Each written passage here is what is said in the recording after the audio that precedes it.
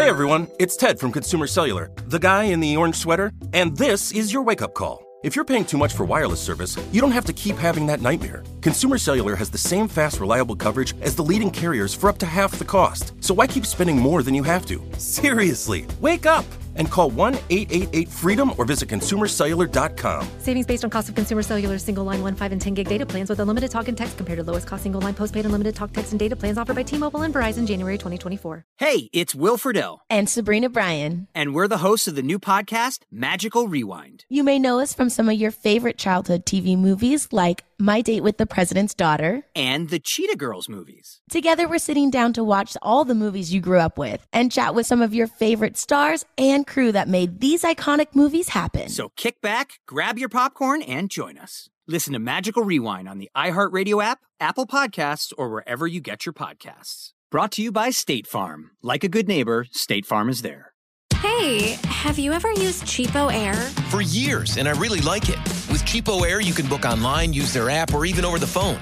They've got great prices on over 500 airlines and millions of accommodations. They're my go-to for travel planning. And if you join their Club Miles program, you can earn points to save on the cost of your travel. Book on the app, and you get double points. Sounds like it's time I tried Cheapo Air. Call Cheapo Air at 855-247-3279 or visit cheapoair.com/podcast. Up next, Out Loud with Gianno Caldwell, part of the Gingrich 360 Network.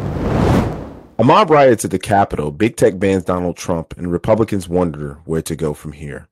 Today, I dig into all the chaos of last week. This is Out Loud with Gianno Caldwell. Welcome back to Out Loud with Gianno Caldwell. We got so much to get to this episode. After a week that we won't soon forget, my guest today is here to break it all down. Her name is Liz Willer. She's an author, TV host, and conservative political commentator. From 2015 to 2020, she hosted the popular show Tipping Point with Liz Willer on One American News Network. In 2019, Liz published her first book, Tipping Points: How to Topple the Left's House of Cards. We're going to discuss all the big news that everyone's talking about and the path forward for the Republican Party. Let's go. Well, welcome to the show, one of my very good friends, Liz Willer. Known you for a number of years. So excited to have you. You're one of the smartest people I know, and so excited to have you on Out Loud with Gianno Caldwell. How are you doing? Gianno, thank you so much for having me. I'm so excited to be here. And it is true. We've known each other almost since the beginning of both of our respective political careers. We were sort of up-and-comers together. So it's been really fun to watch your career blossom, and look where we are now. This past week, we saw something that our country never expected. We saw a riot at our U.S. Capitol. There's been a lot of conversation in terms of what that means to our country. It's been condemned from leaders nationally and globally in terms of President Trump encouraging his supporters to go to the Capitol. Of course, we know that he didn't tell them to go and riot or break into the Capitol. We know that that's not the case.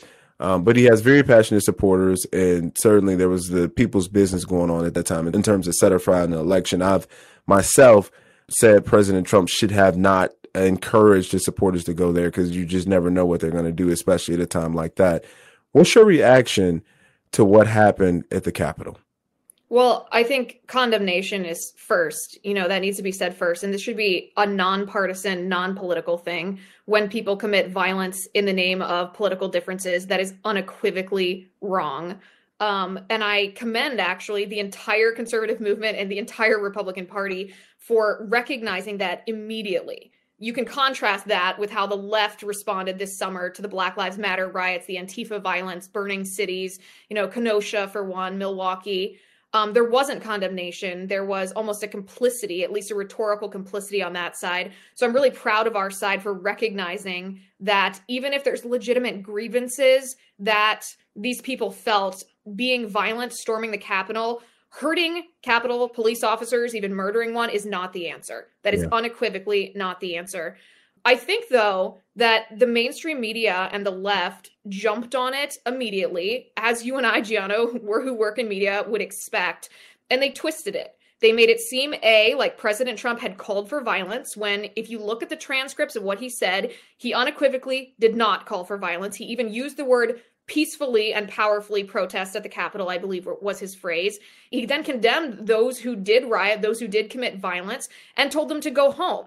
If that had been the behavior from any other president aside from Trump, he would have been applauded by the mainstream media for handling it properly. This is not something that is an objective analysis by the mainstream media looking at Trump's behavior. They've had it out for him for 5 years, and they're using this just as their last hammer shot home before he's out of office. They wanted to vilify him. They wanted to demonize him. And yes, he's not always the smoothest with his rhetoric. To say, I love you to the people who rioted in that initial video, that's not a wise thing to say, right? Because you know it's going to be misconstrued.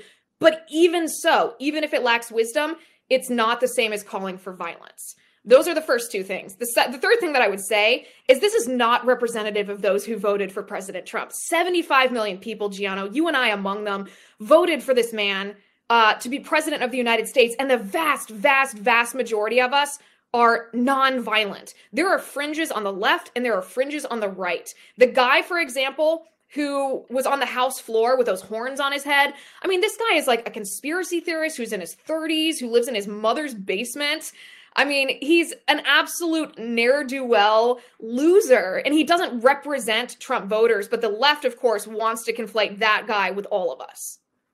Yeah, and you know, I've actually, because I know that President Trump realizes that he has very passionate supporters, and certainly I don't believe by any measure that you can indict all folks who supported President Trump, whether they voted for him or not, whether they supported his policies or not, and say that this has to do with all of them. And I honestly, I know that these are very passionate people who went out there, and I've actually condemned President Trump for even encouraging them, because you just never know what might happen in that stint. So I do agree that this should be condemned on all ends, but you should never be trying to indict all the Trump supporters for actions of a few, and they would never do that if this was people in the BLM movement or anywhere else. So I absolutely agree with you on that. And we saw over the summer, as you mentioned, riots across the country carried out by Antifa and some members of the BLM movement. And the left not only did not condemn him, we saw Joe Biden, who ignored it during the DNC convention. And it wasn't until his poll numbers began to be impacted, because folks in the suburbs said, hey, why is this allowed to go on, that they made any statements with regards to it. We should be against violence at all time, not just when it's politically convenient for us. I mean, What are the thoughts about the continuation of this? Because I'm beginning to believe that some of these protests we've seen, I know that there's a Joe Biden presidency that's going to happen. It seems as though this may not be the end of it in terms of the protests we might have seen during the country in terms of racial justice. Well, protests I have no problem with. And this is where I guess I would disagree just slightly with you, or push back just slightly. I have no problem with President Trump encouraging protests from his supporters. You know, anybody with any grievance is allowed to protest for any reason. And I have zero problem with that. Even if I disagree with, you know, the premise of Antifa or the premise of Black Lives Matter, or even if somebody disagrees with the premise of the Trump rally in the Capitol, I don't care if President Trump says, go to the Capitol and protest. That's the people's way of communicating with their representatives, whether or not we agree that their grievances are valid. And I think it's a very slippery slope if we allow the left to conflate actions. And what I mean by that is words matter, right? You and I have talked a million times about this, actually, for every kind of issue. When the left tries to obliterate objective truth, when they say there is no such thing as gender, no man, no woman, no right, no wrong, that makes a difference, because what happens is they set up an environment where they can take a comment, and you can, you know, look at Twitter, for example. Twitter banned President Trump for two reasons. Because he tweeted that he would not be attending Joe Biden's inauguration, and because he said his 75 million supporters, the people who voted for him, American patriots, he called them, would not be ignored. So those are two, like, rather innocuous things, right? Like, you can debate whether it's rude not to go to an election of your successor. You can debate, I guess, whether 75 million Americans, because they didn't win the election, are going to be ignored. But there's nothing incendiary about either of those two things. But when we obliterate objective truth, when we let the left redefine words, then they can literally say, and this is what Twitter did, they can look at President Trump's tweets and say, that could be interpreted by someone as inciting violence. And objectively, Gianno, you and I would look at that and say, well, no, it couldn't. He's not encouraging violence. He's saying nothing about violence. He's saying, I'm not going to Joe Biden's inauguration. Well, so what? But if you allow the left to tell you that one word actually means something else, then they're going to be able to define anybody's words to mean anything they want to mean to serve their agenda. And you mentioned this, and we're talking about big tech, and after aftermath of storming the Capitol, we know that they're trying to silence President Trump on Twitter, Facebook, Instagram, and they've banned him. This censorship is very slippery slope. What are your thoughts on the suppression we've seen in the past few days? I know you lost a lot of followers. I lost over 15,000 followers. I know there's been a lot of other people. 57,000. Over 57,000 followers you lost? Yep. I checked about an hour ago, actually. Because that's not even a count I generally keep track of, but 57,000 followers is how many followers I've lost. I mean, it's terrible, right? It's hard for me to believe that even left-wing voters, I'm not talking about swamp creatures in Washington, D.C., it's hard for me to imagine that the average liberal in our country thinks that this kind of censorship and silencing is okay. Because it's not. It's not what our country is about. It's terrible to see what's happening. They actually want, I've warned about this for a long time. People have actually accused me of being hyperbolic about it, and I haven't been. Yeah. But they want to take conservatives and they want to socially ostracize us. They want us to be unemployable. They want us to have our free speech restricted. They want to label us as violent, radical extremists so that they can force us to either remove ourselves from polite society, as they say, or else conform to their radical leftist ideology.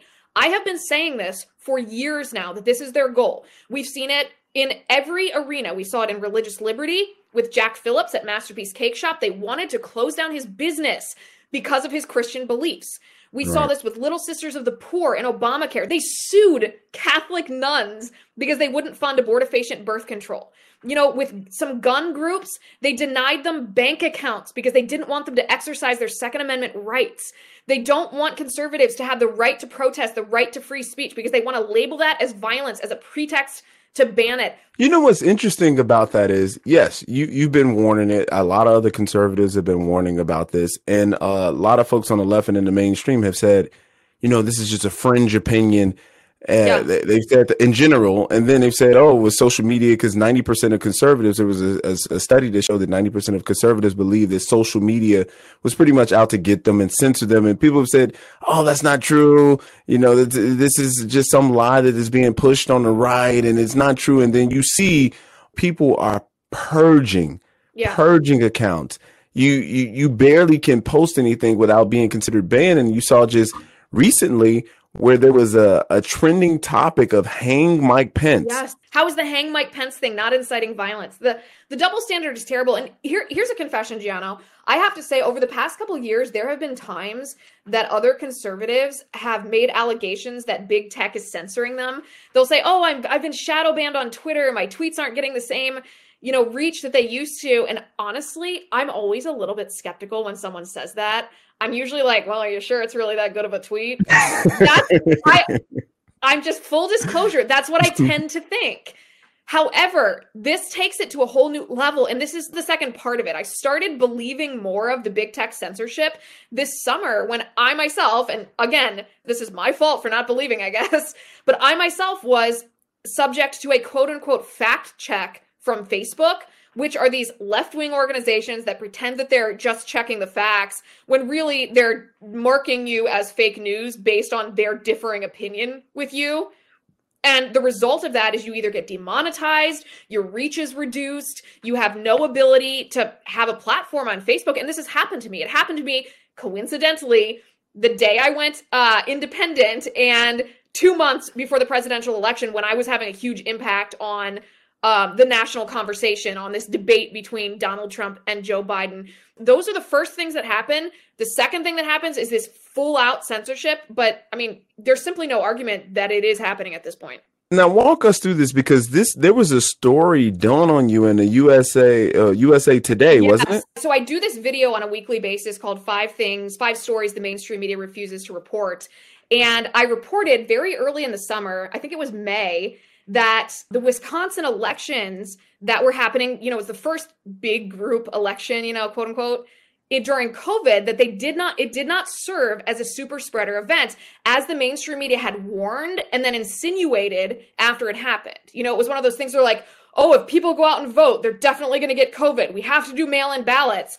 And I was like, well, wait a second, let's look and see what happened. I'm not the only one that said that. People conducted actual studies, contact tracing, and found that the elections were not a significant vector of transmission. There was actually no real transmission that happened because they social distanced and did all their different mitigation protocols. And so I did a little portion of that final point, or that video that I make, that said what the mainstream media won't tell you. They won't tell you that after their warnings that the Wisconsin election would be a super spreader event, actually, the statistics show it wasn't. Mm-hmm. So USA Today, they claimed that they couldn't find any mainstream media outlets who had made the claim that Wisconsin was a super spreader event. And I'm just like, mind blown. Like, did you hear the coverage and the chatter and the narratives that were going down the liberal pipeline leading up to this election, and then the silence after it when they were wrong and they didn't want to report that they were wrong? So they claimed that I had been misleading or told a lie or exaggerated, all because they didn't want that fact to come to light, because had it come to light in the way that it should have, we would never have had the mail-in voting, which ultimately, in my opinion, led to Joe Biden winning the election. I think that's really interesting. And I want to pick up from there in a moment, but first let's take a quick break.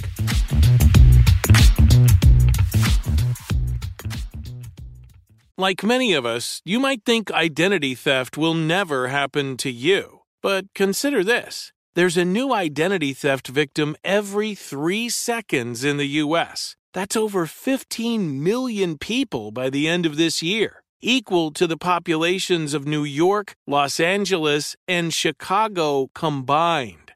Even worse, identity theft victims often don't even know they're victims. That's why LifeLock Identity Theft Protection alerts you to identity threats, even the ones that don't show up on a credit report, like data breaches, fraudulent bank transactions, loan and credit card applications, and crimes committed in your name. If your identity is stolen, your own dedicated LifeLock U.S.-based restoration specialist will work to fix it. LifeLock protects you in ways that you simply can't on your own. Join now and save up to 25% your first year at LifeLock.com/news. That's LifeLock.com/news to save up to 25%. Identity theft protection starts here.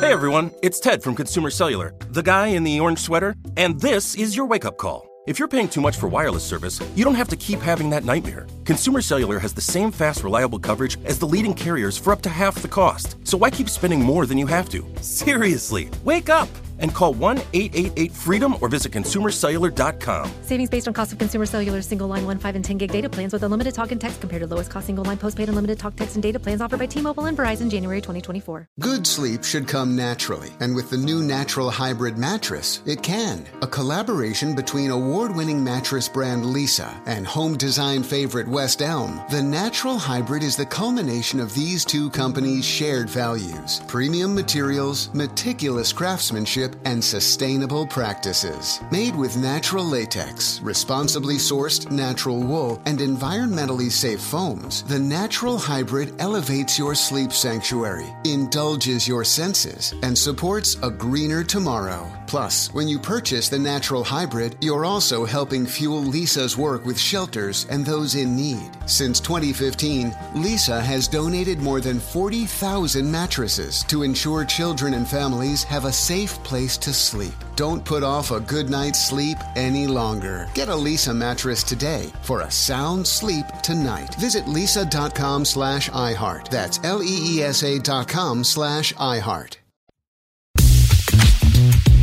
Sticking with social media, what do you think should be done in terms of these social media giants? Should they be treated just like regular publications instead of platforms? Should we be looking at more antitrust lawsuits because they're too much like monopolies? What do you think? Both. I mean, I think we all know some about Section 230, and it served its purpose, right? It's kind of like unions in the past. They served their purpose, and now it's time to abolish public sector unions. That's the same sort of thing with Section 230. There are arguments to be made about the benefits that it brings, and there's no doubt that in everything in life, right, there's benefits and then there's downsides. But the downsides of Section 230 now very clearly outweigh the benefits, because these big tech companies are treated as platforms, which means they're not liable for what you or I or crazy, XYZ next door says. Right. Yet part of that stipulation of Section 230 is that they cannot editorialize at all. They have to just provide people a platform, a neutral platform, and they're not part of what's said at all. Well, they're clearly not doing that, right? They're Correct. a big part of editorializing. In fact, I don't know an editor that's as picky as Twitter and Facebook are being about what other people post. So they can't have it both ways. If they want to editorialize, totally fine. That's their right. They're private companies.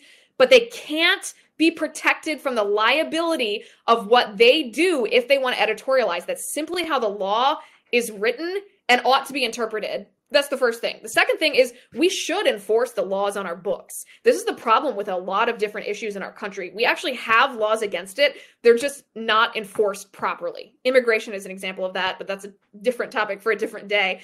But monopoly laws, of course they should be enforced. We already have them. We don't need to target big tech with some new type of legislation. We should just subject them to antitrust investigations, and if they qualify as a monopoly, they shouldn't be allowed to operate like that because that's the law of our land.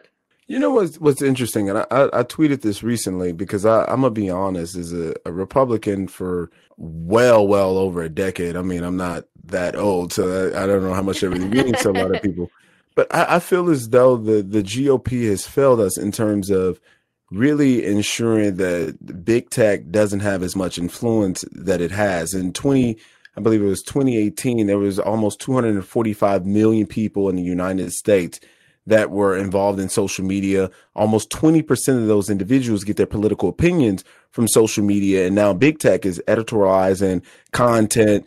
And for a lot of conservatives, I mean, if you talk to just about anybody, they feel as though they're under attack personally. That's whether you have one follower or 3 million. People really feel as though they're being targeted. And the Republican Party did not protect us from it when they had every opportunity to do so. Yeah. What do you think of that? I mean, in the very recent history, meaning in the last month, I'm very disappointed in the Republican Party. I thought President Trump vetoing the defense bill to get Section 230 reform in there was a good move. I mean, he saw what was happening. This wasn't hypothetical at that point. Republican senators should have known better. They can see what's happening too. And they did nothing. Republicans had an opportunity to make this happen, and they did nothing. That's why Republicans get so frustrated with career politicians.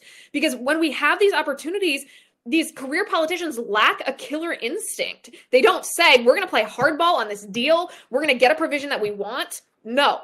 Just Nancy Pelosi gets everything she wants, and Republicans who had the majority in the Senate and the presidency get left in the dust. It's unfathomable to me. It's so annoying. My question to you is, going forward, will the Republican Party still be the party of Donald Trump? Should it be? Like, what should we expect? It feels like we need something new, fresh, and different than what we've been seeing as of recent. Well, let's talk about the stimulus checks for a second, because there's this narrative that's circulating amongst many people on the right, blaming Mitch McConnell for not voting on the $2,000 stimulus check and saying, well, that's why, Republicans lost the Senate in Georgia, because Joe Biden went down there and said, on day one, I'll give you a $2,000 check. There was a poll done, a survey done that showed that the $2,000 stimulus checks were as popular as like football in Georgia, right? So in a sense, people are blaming Mitch McConnell for that. But I want to take it a step deeper, a step in a more complex manner. I want to look at this in a more nuanced sense and ask this question: why were Republicans in the lose-lose situation to begin with? Meaning, it's actually not smart to give people $2,000. It's not going to help people who are actually losing their business. $2,000 might help for a month, but it's a token effort that politicians use to comfort their own consciences for how much they've hurt the American people. It is not a game changer for people in need. So we need to understand that, first of all. So why were we in this lose-lose situation where we had this choice between spending a lot of money, and I mean a lot of money, going into debt that's going to be on the shoulders of our children and our grandchildren and our great-grandchildren, or if we didn't do something so fiscally risky and irresponsible, we would lose the election? How did we get into that position? Because that's a choice, a lose-lose, that you should be able to have the forethought to see coming and make decisions accordingly to avoid that. And here's what I mean. We have to go back even further and look at how even Republicans handled the COVID-19 crisis. Even President Trump is not, he is culpable in some ways for how he handled the COVID-19 crisis. You know, how he elevated Dr. Fauci, how he was very much against Georgia reopening when they initially, after the quote unquote first wave, wanted to reopen their economy. We have to look at actions that lead us into situations where we're in a lose-lose to try to avoid that. It's like chess thinking versus checkers thinking. And I think if the Republican Party doesn't reform the way that we think to start avoiding some of these lose-lose situations, then what's going to happen? We're going to continue losing. So even in the unprecedented pandemic where we've seen business after business shut down, no matter what state you're in, I mean, with the exception of Florida, which has been great, in Texas, I think they've also been great and they've handled it pretty well in terms of understanding. For example, I'm in Florida right now, and Ron DeSantis understands that it's not just COVID-19 that kills, poverty kills too.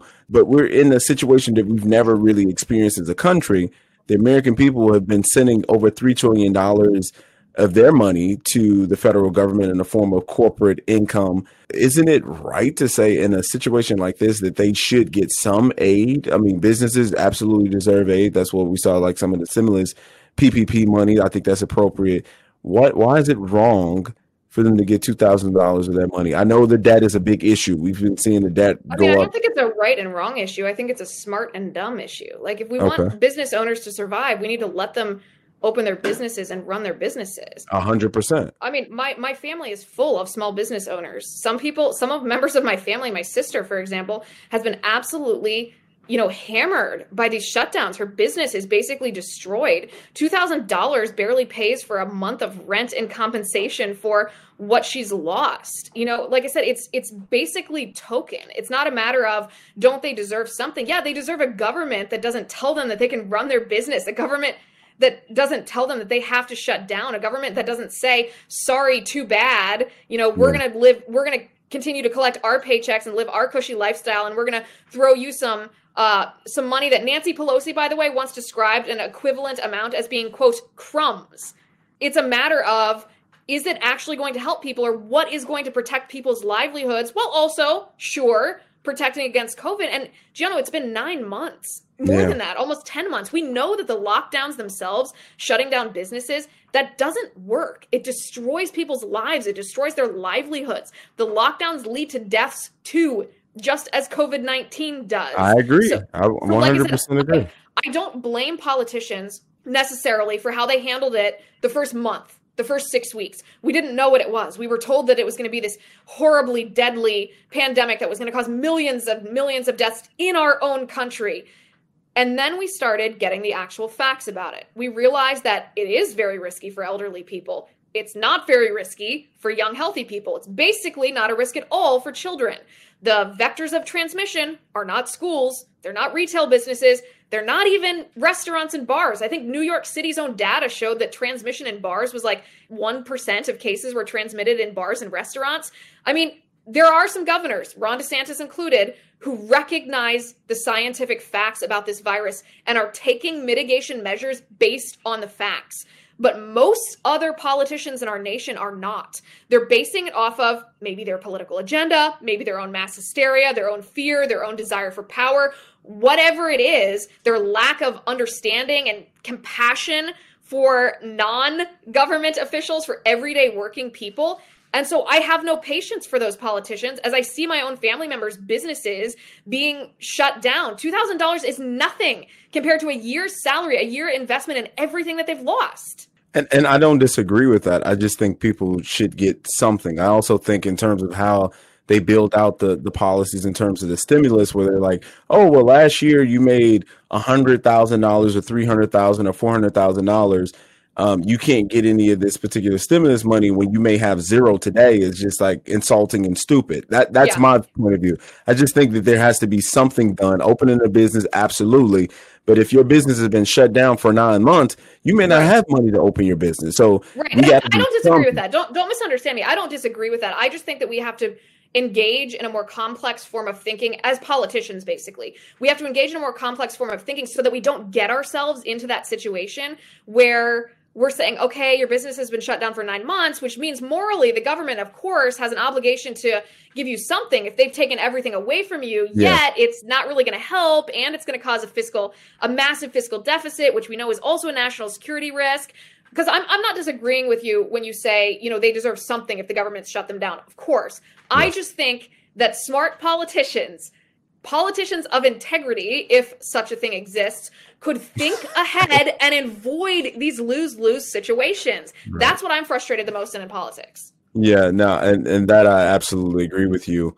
On another note, Senator John Thune, a Republican from South Dakota, who's also the Senate Majority Whip, said, I think our identity from the past several years now has been built around an individual, and we got to get back to where it is built on a set of ideas and principles and policies. And I'm sure those conversations will be held, but it needs to happen pretty soon. Would you agree with that? And what's the path forward? I don't understand. I feel like we're a party where we're really trying to figure things out, because largely we've not necessarily had a roadmap that's clear. And a lot of people are really concerned. I think we've lost a lot of voters. People are upset whether they came in because they just believed in Donald Trump and they wanted to support his presidency. They feel as though the party has failed. And then people who have been conservatives and Republicans for decades, they're saying, you know what, I'm giving up on the Republican Party. They're not going to go vote for Democrats, but they're just not going to vote at all. So, I mean, where does that really leave us? There's a lot of confusion going on today. What do you think? Well, I'll tell you something that I speak at the Young America's Foundation often. And one of the things that I always tell the high school or the college students is you should base your political loyalty on principle, not on politician. Yes. You must resist putting a politician on a pedestal for several reasons. First of all, they will always disappoint you, because there's never going to be someone who agrees with you 100% unless it's yourself. And second of all, when you elevate a politician to a pedestal position, you are giving them, at least in your own mind, power that we should not be giving them. You are giving them an unprecedented amount of power, and that's dangerous. So it's actually basically a very non-sexy solution. We need to care less about politicians and more about policy issues. And we live in a cult of personality. I mean, look at how we always are elevating different kinds of politicians and public figures and Hollywood celebrities. Our culture has a problem with the cult of personality. We are applying that to people and to politicians instead of to God, as we should. So I know this is not an easy answer, but we need to think in a cultural sense. Why are we disordered in this way where we deify politicians? I mean, Democrats did it to Obama. Republicans did it to Trump. Why are we in a position where our loyalty comes first to the person versus the principle? If we can reorder our minds to only support people who are likewise defending the principle, our parties, both of them actually, would be much better off. Absolutely. I agree with you. I want to continue from there right after we take a quick break.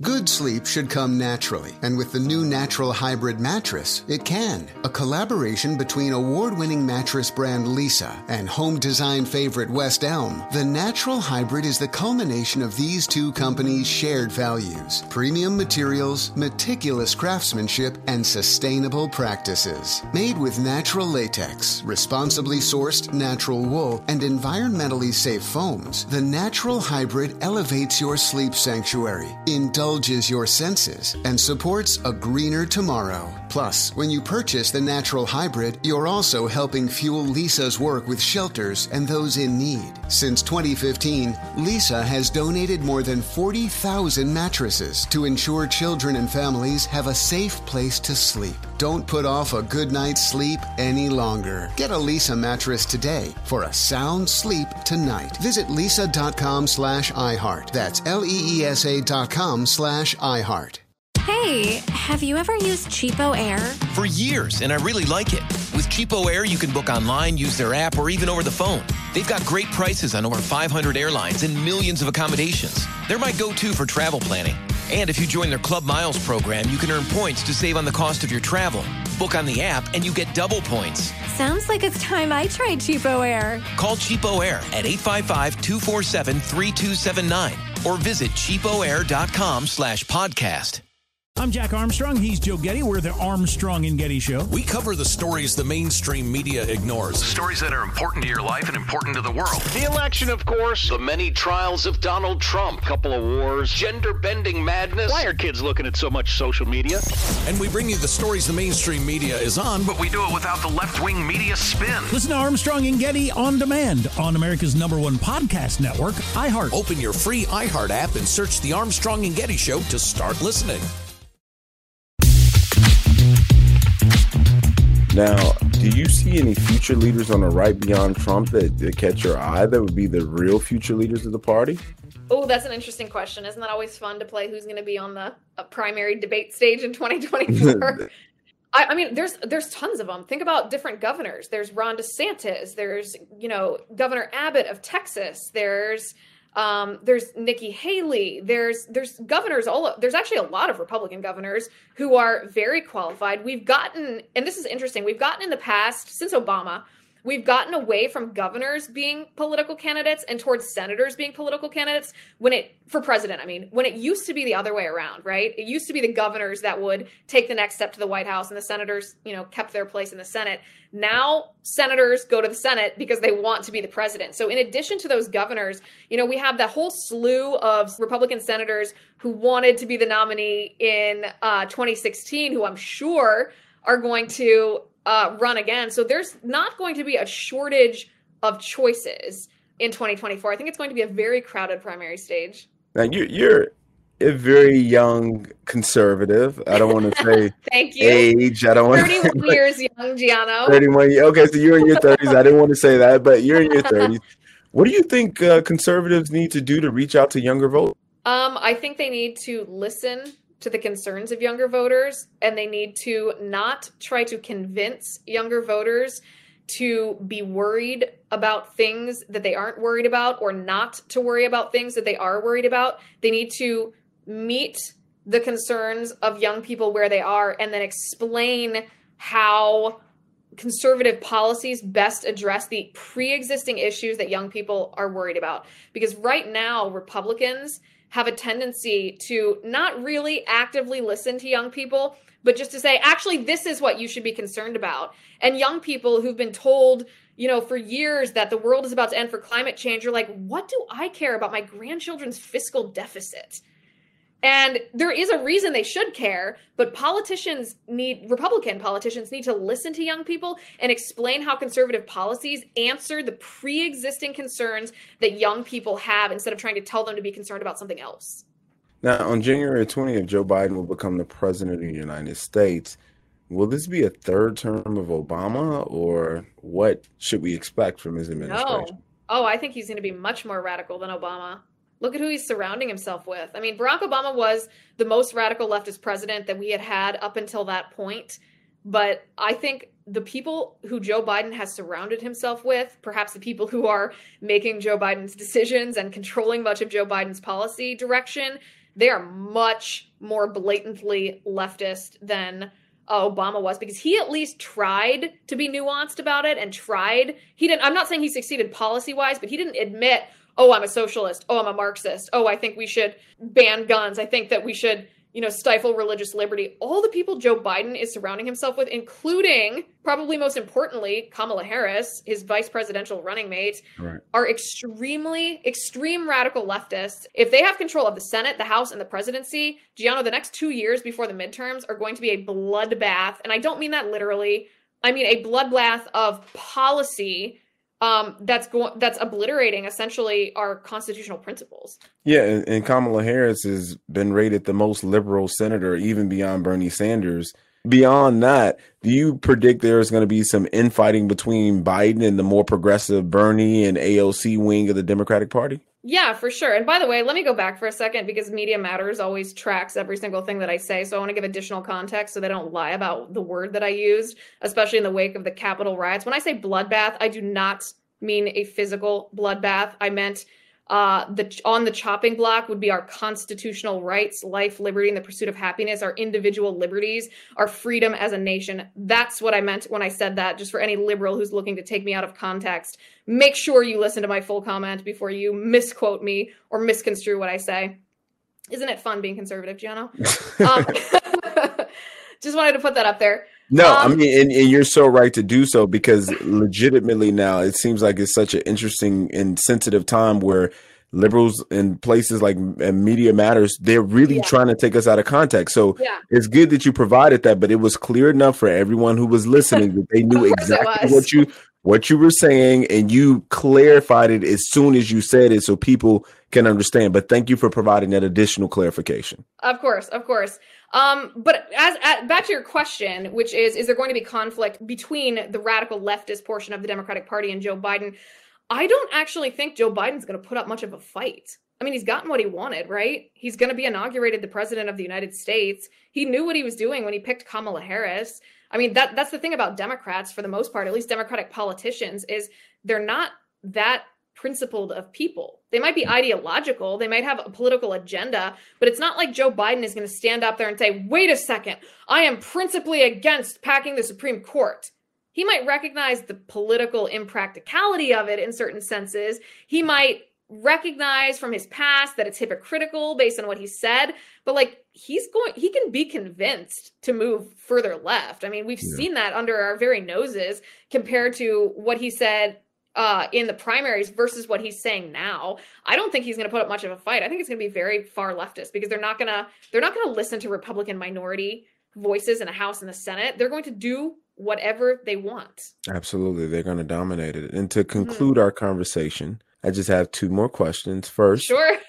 You became a prominent media figure at a young age. What advice would you give the kids in college or recent graduates who would want to make it in the political world or as a journalist? I would say read a lot of books. Read as many books as you can. Any books that you would recommend?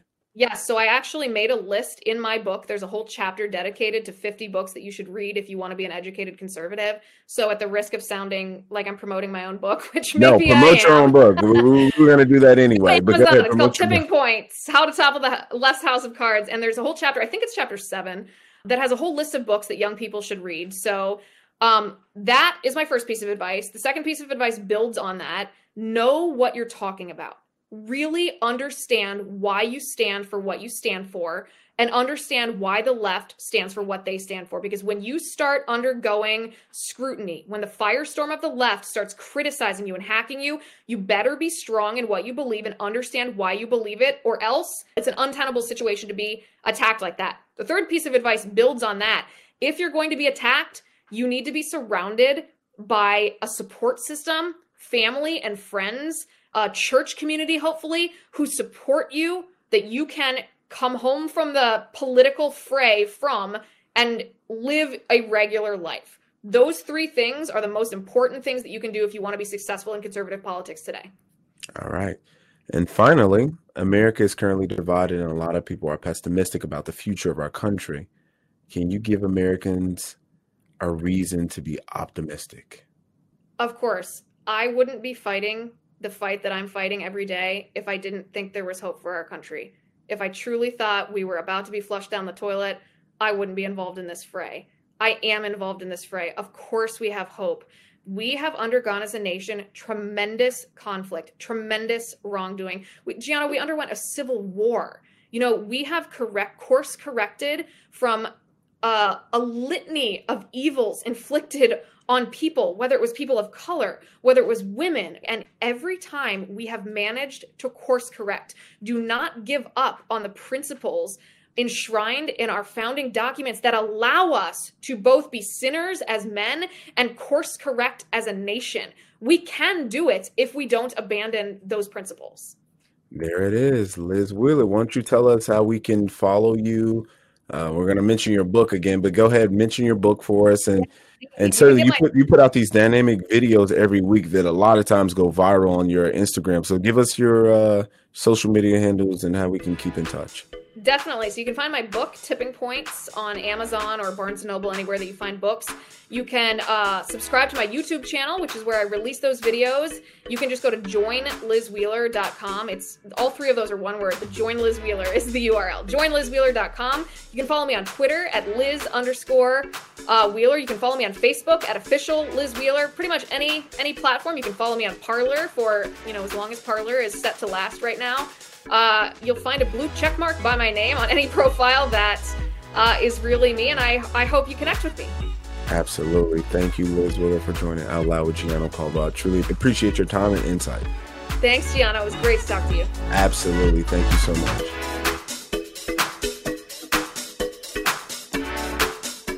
Thanks to Liz Wheeler for a great interview.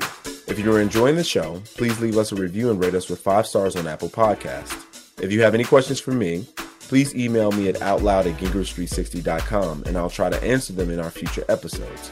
You can also find me on Twitter, Instagram, Facebook, and Parler at Gianno Caldwell.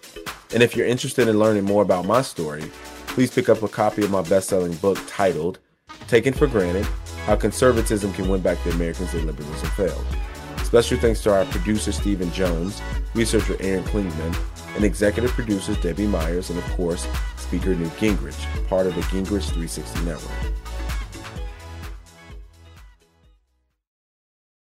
Hey, have you ever used Cheapo Air? For years, and I really like it. With Cheapo Air, you can book online, use their app, or even over the phone. They've got great prices on over 500 airlines and millions of accommodations. They're my go-to for travel planning. And if you join their Club Miles program, you can earn points to save on the cost of your travel.